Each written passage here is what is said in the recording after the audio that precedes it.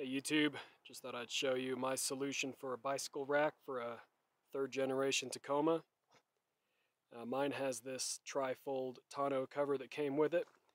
So I ended up mounting a 2x6 to this cleat that holds the tonneau cover down.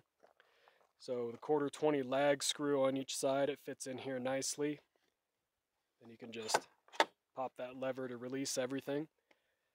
Got these two commercial bike cleats off Amazon for about $15 each. And this way you don't have to remove the tonneau cover. The bicycle fits in here nicely with the tailgate up. Now this is a long bed. I don't know if it'll work with a short bed, but that'll be on you to find out. The front wheel just sits in here. Got plenty of space for 2 bikes, probably even 3. And so far it's worked pretty well.